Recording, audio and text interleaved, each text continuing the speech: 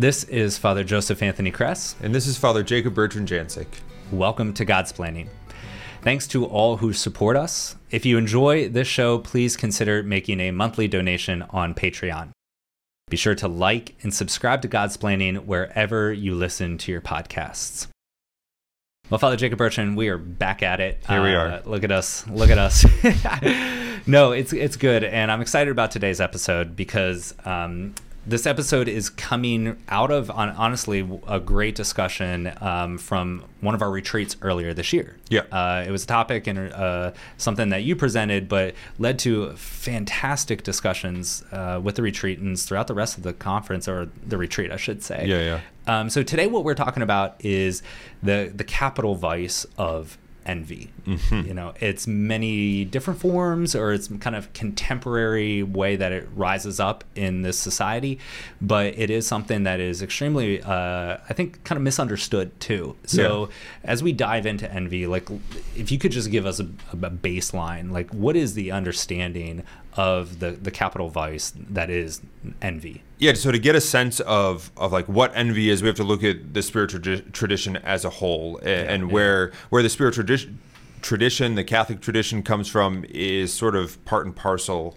They come together, or at least the deadly sins and like tradition that is like the Catholic spiritual life. They kind of rise together out of the desert tradition. So we look back, like, first centuries of the church, even before monasticism or religious life was established, you had the desert fathers who went out to the desert to escape the world, to live a life devoted to sort of penance. Right, they had like these weird penances, the basket weaving and like standing on poles. Yeah, exactly. Like the most ridiculous one. Yeah, I thought like, it was like these weird things, but they were all aimed at like unity with Christ and removing distraction from everything else. So you have people like Evagrius and Pachomius too, right? It's a little bit later, and then also, but probably most popularly known, John Cassian, who kind of brought this desert.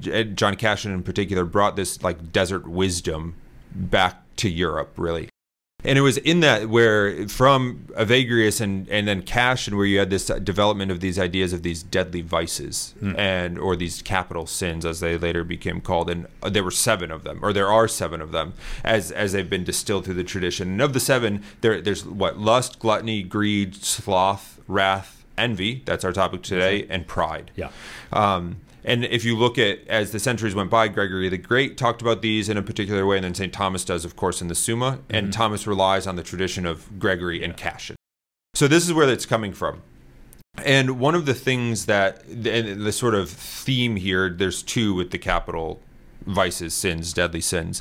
One is that the Desert Fathers saw that, like, penances were good to fight external temptations. So you would like fast so as to like deal with like external temptations against lust, for example.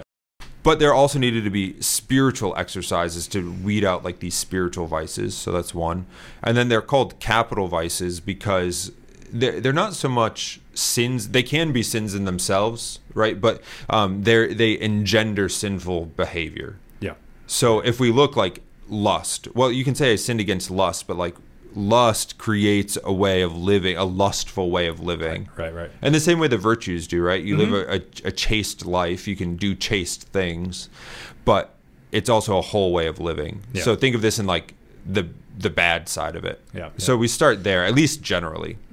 Those capital vices, and they're the kind of photo negative of the virtues. Yeah, that's a good way to put it. Yeah. And they do have these like daughter vices that fall underneath those categories, and that's why, you know, they're called capital, because they're head, but then from those spawn all these other little vices.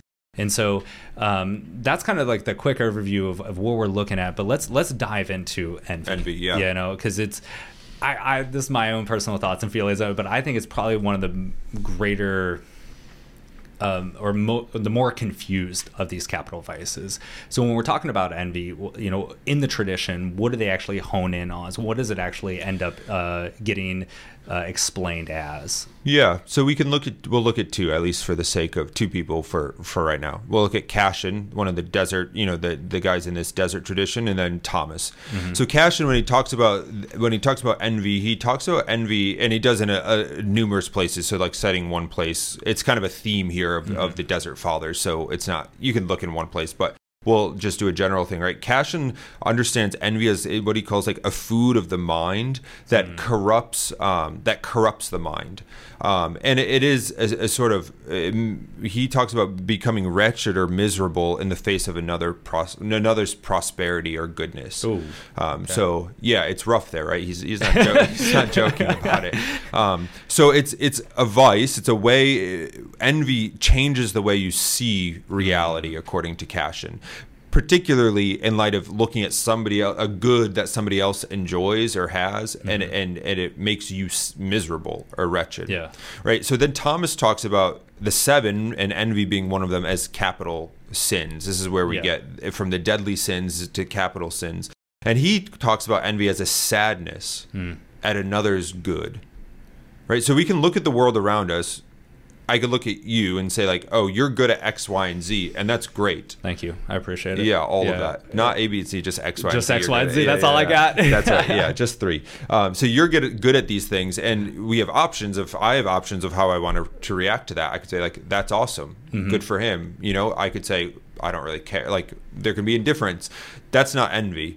Or even saying like, I wish I were good. You're like, if you were a great basketball player, like, oh, gosh, I wish I had those skills and I could like work to have them. Not as a way of like, that makes me sad, but that like inspires me. That's not envy either. But if I looked at your great basketball skills and was like, upset by that, like that made me sad. And then because it's a capital vice, right, it inspires me to behave differently towards you. I might gossip about you to ruin your name. I might take joy when you have a bad game. Like those kind of things. When I become sad that you have something that I want, that's envy. That's what we're talking about. That's what Cassian's talking about. That's what Thomas is talking about. That's what we're talking about today. But that's what the tradition is telling us.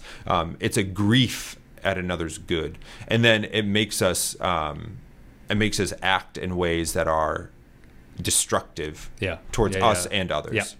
So that's what we're talking about, really. That is, I mean, I don't know. I think that kind of definition, that understanding, changes things for a lot of people. Yeah.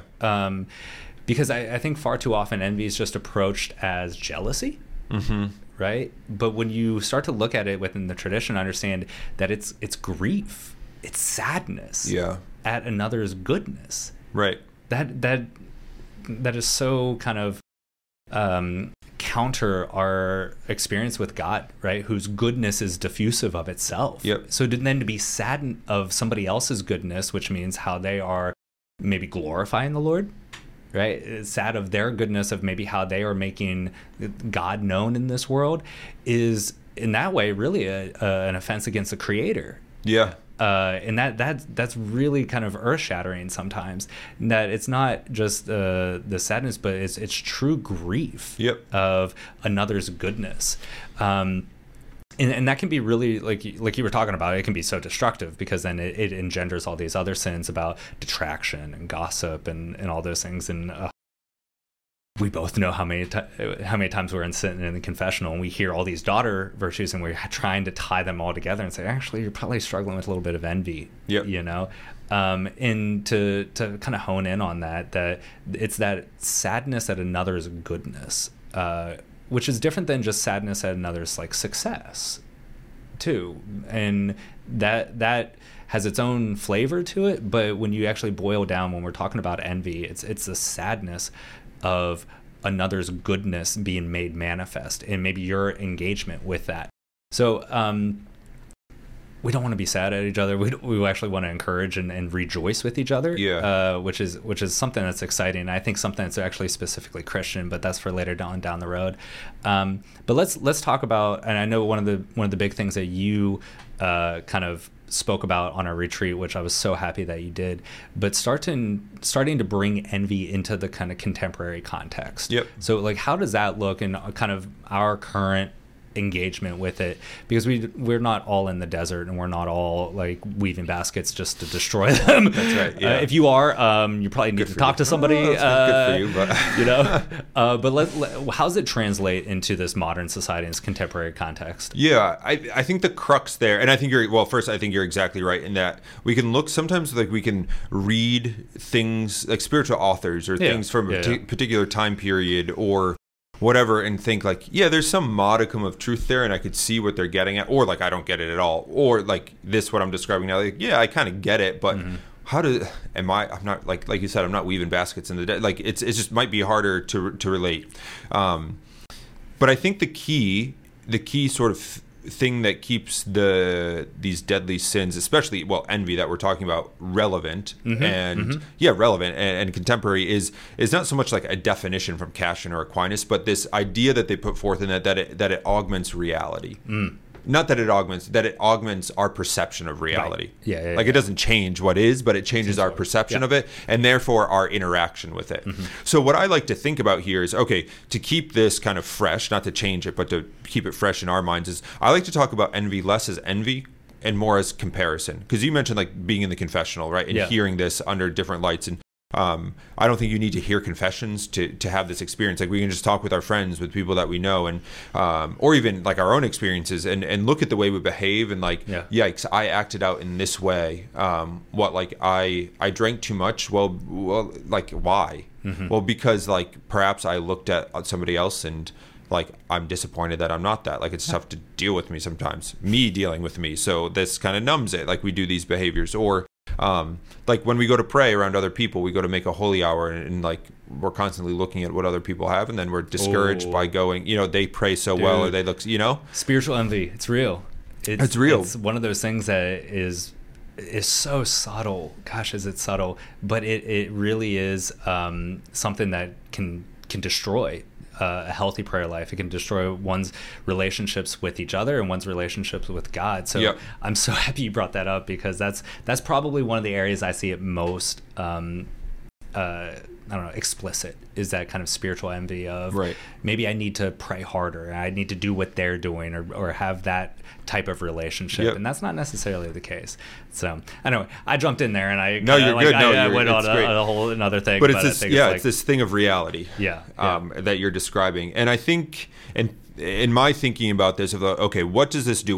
How does envy distorts the mind when I see, it affects the mind such that my perception of reality is distorted when I see a good that somebody else has, or that I think they have, right? How I perceive it. So in thinking about that, I think there are like four kind of connected, sequential things, pitfalls that go with comparison and envy. Okay.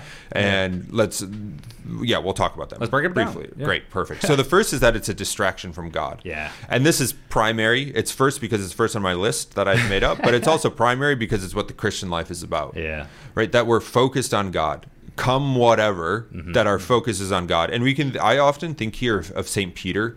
And when the apostles were in the boat and Christ came out to them on the sea, when he walked on the sea and during the storm, like our Lord invited Peter into the storm. He didn't calm the storm at first. He invited Peter into it to be there with him where Christ was in the storm.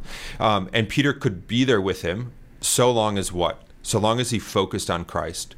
When he began to become panicked and look at the waves and look at the storm, that's when he began to sink. Now, Christ still reached out his hand and lifted him up, but it's this focus on God that helps us. So envy is a distraction from God, right? Because the whole of our lives is supposed to be about God perfecting us, but we have to be there.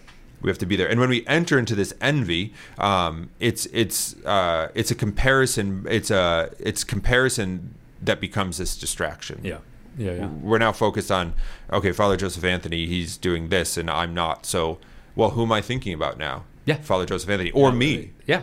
But not God.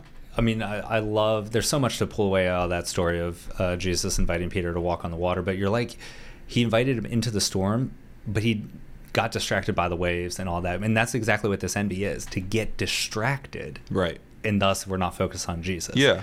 And that is, I mean, as you're talking about that, I was like, oh my goodness, we've talked about this how many times, but like to make that connection, to see that it's by getting distracted by the things that are kind of assaulting or attacking, the waves are, I don't think they were small waves. Yeah, it was a storm. It was a big one. It was a big one.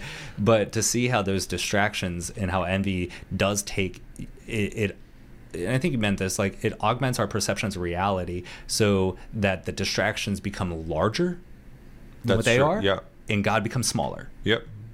And that's problematic. That's true. So understanding that one of the kind of pitfalls of envy, or how it's shown, is that when you're constantly distracted or constantly looking at other things that are like not being related back to the Lord, or being related back to your relationship with him, that can be like horribly detrimental. Yeah. So, all right.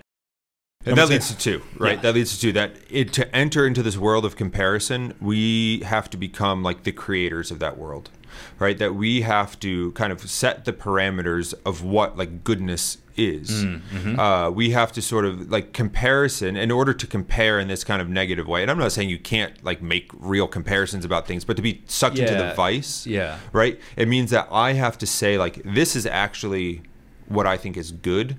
And now this person is either doing it or not, and I'm reacting to it. Because if we were actually looking at what the reality is, we would rejoice in goodness, But like here, I've set up my standards of if people do A, B, and C, that means they're good. This person has A and B, and I have C, and I'm jealous of A and B. Like I've set up what A, B, and C are, or at least like holiness is A, B, and C. Well, maybe it is, and maybe it isn't. Mm-hmm. But I'm the arbiter of goodness and these kind of things. And again, this is a distortion of reality. Yeah, it's that kind of who's setting the criteria for these judgments. You kind of threw it out there, but I want to circle back to that, is the fact that like, because we are rational beings, we have an intellect, and that's a gift. Like we end up making comparisons all the time. It's part of our intellectual capacity. I don't think animals do that. Right, it's specific of those that have an intellect is to make that kind of comparison and to render judgments. But then the follow-up question to that is, well, how are you judging? Right. Are you judging in accord with created reality as intended by the Creator, or are you judging, comparing what is good and what is not to what you think? Right. And we can get into, I'm sure I know we have episodes on this. Maybe we should do more. I don't know. But aspects of relativism. Yeah. And I think, that's always in the background, if not on the foreground of a relativistic society, is how insidious envy is in that, because you're positing your own criteria on what is good and what is not. And so now I'm comparing according to me. Yeah. And that's what this is all about. Me. So. Yep. And then that's the third point here, right? So the first is distraction from God. The second is I have to set up the terms of like reality. The third corresponds to the second in that like we always have insufficient knowledge of like the whole of something that we're looking at, whether that's another person, whether that's like what another person is doing, whether that, whatever it means. Like we could look at somebody who looks super pious in a holy hour and think, I wish I could just be attentive like that. You have no idea what's going on in their mind. You have no idea. And, hopefully it's holy and great thing, but you have no clue. No. You really don't. And even when you do have ideas of things, even with people that you know better, there's still insufficient knowledge to like, and this is why like, I'm kind of reticent to say like we shouldn't, no, I'm always reticent to say, but to talk about this, I'm reticent like that we shouldn't judge. Judge not lest you not be judged. Well, what is the Lord talking about? He's not, because like you said, we're human beings. So like, that's how we function. We perceive something, we judge whether or not it's good, and we go after it. And our Lord is saying, don't make judgments. You should know them by their fruit. Like this is how we judge. But it's like the state of one's soul that that we're not to judge. Right. So we ought not like bring that into our comparison game, Well, if I remember correctly, now this is me not being a scripture scholar and definitely not being a linguist. My skills in languages. Okay, there it is. That's what I wanted to see. But if I remember correctly, the translation is not judge, but condemn. Condemn not, so that you not be condemned. And that changes it, right? That certainly changes it. That certainly changes it. Yeah. But I understand you're reticent for that, saying, well, we have insufficient knowledge, so we shouldn't judge. But getting back to what we launched off with, right? What is envy? Sorrow at another's goodness. So not that we say, like, we have insufficient knowledge so that we shouldn't judge. It's actually we have insufficient knowledge because we shouldn't be that grief-stricken at another's good. Right. Like when we see or when we start to compare, like, let us not be grief-stricken because we don't know the entirety of a thing. So let's see the good that we see and rejoice in that, but let us not then dive into anything else. Right. Yeah, and I think this brings us, it does bring us to the fourth and final point. So distraction from God, we create the parameters that's based on insufficient knowledge. The fourth is that we end up in this still distortion of reality, is that we no longer engage with real human beings. Yeah. Because again, it's on our terms, and we set up so people become sort of figments, not totally, but in part of our like imagination, of our fantasy of whether it's a good thing or a bad thing. People become less people, less of a person, and more as sort of an object that we use to compare. Yeah. We don't engage with the reality of a person. We engage with our perception of the person.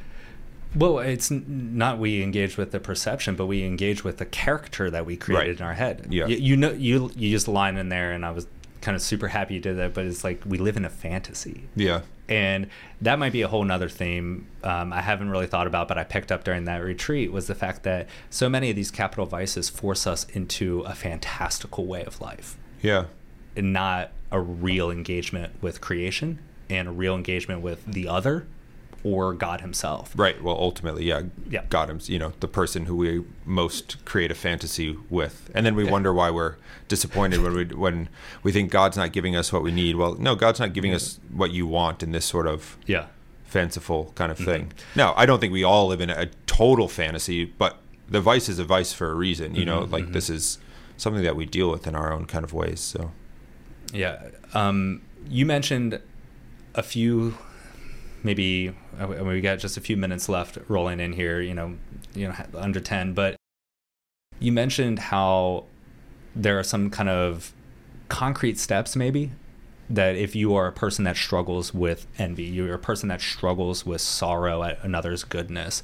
If they're sitting there like, yep, that's me, I got that. Like, what advice do you give? What kind of concrete steps can you say, okay, let's start to roll that back a little bit now and step into it?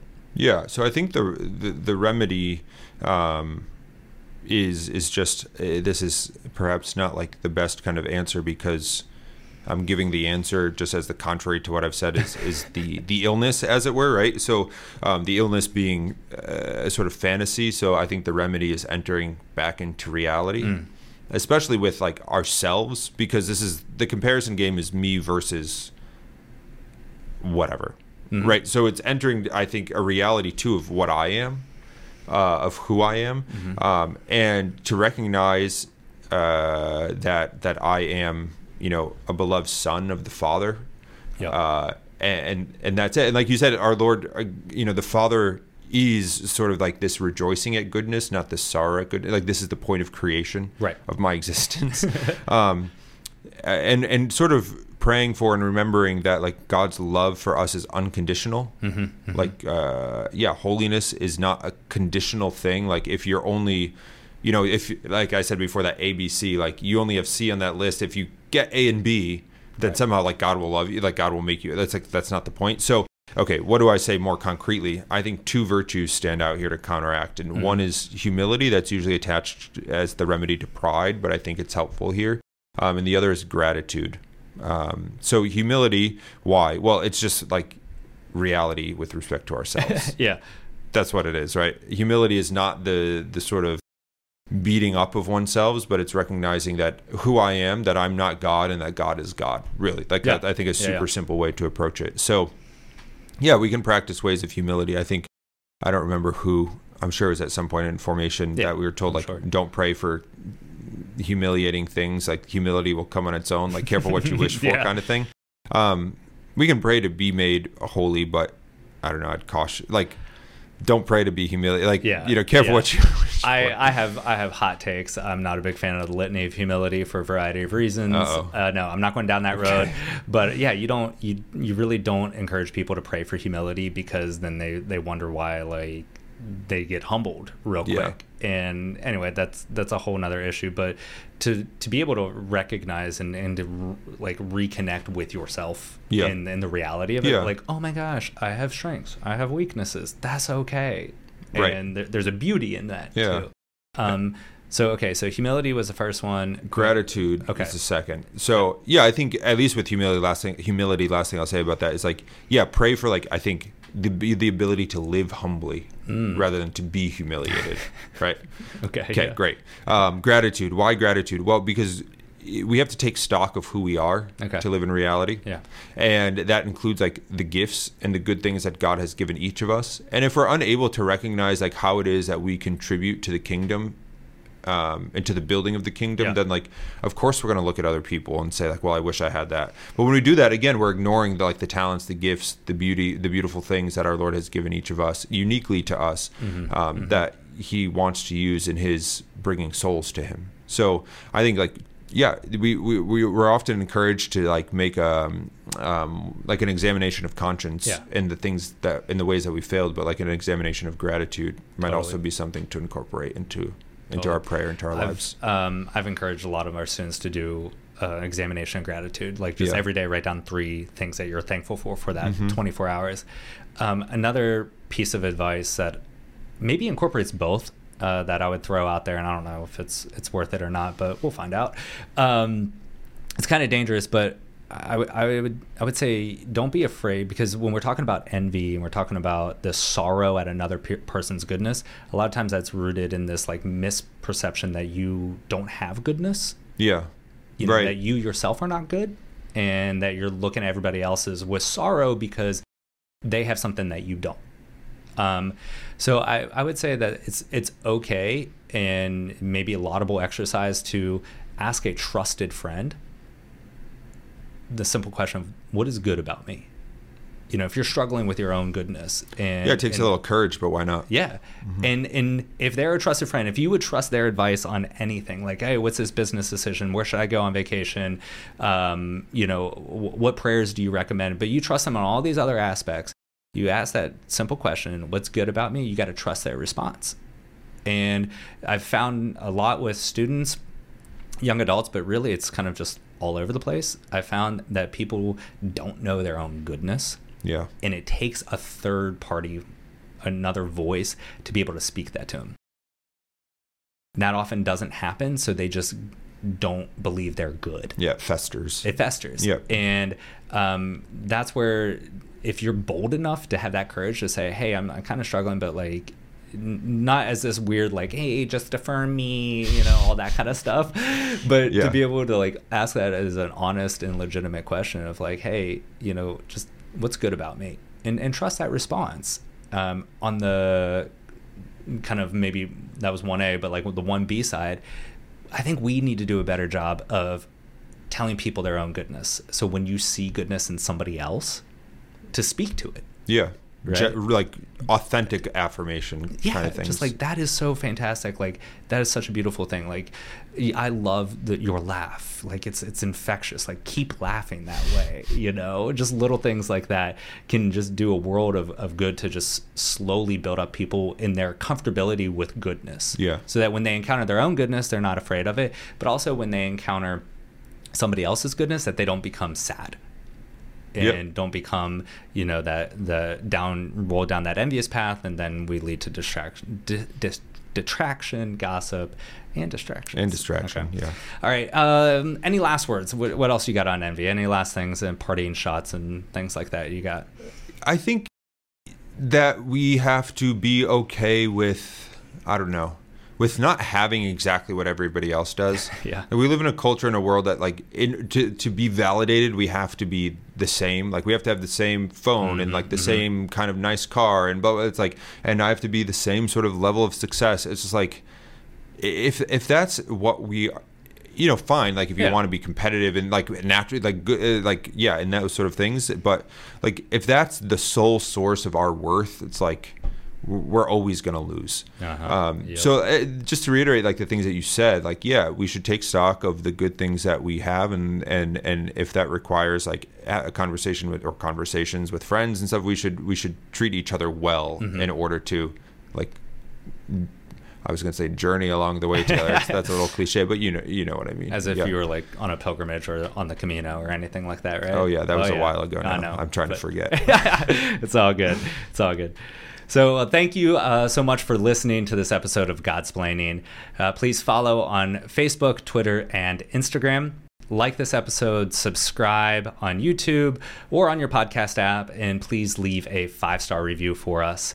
If you'd like to donate to the podcast through Patreon, follow the link in the description or the show notes. There you can also find links to our shop for our merchandise, as well as to get information on upcoming Godsplaining in-person events that we're hosting. So thank you very much for listening. And I always say, please share this episode with those that you think would benefit from it. This one might be a little dangerous if you share that with somebody that you think might be struggling with envy. So I'll leave that up to you. But thank you for listening and sharing. Know that we are praying for you, and please keep praying for us. God bless.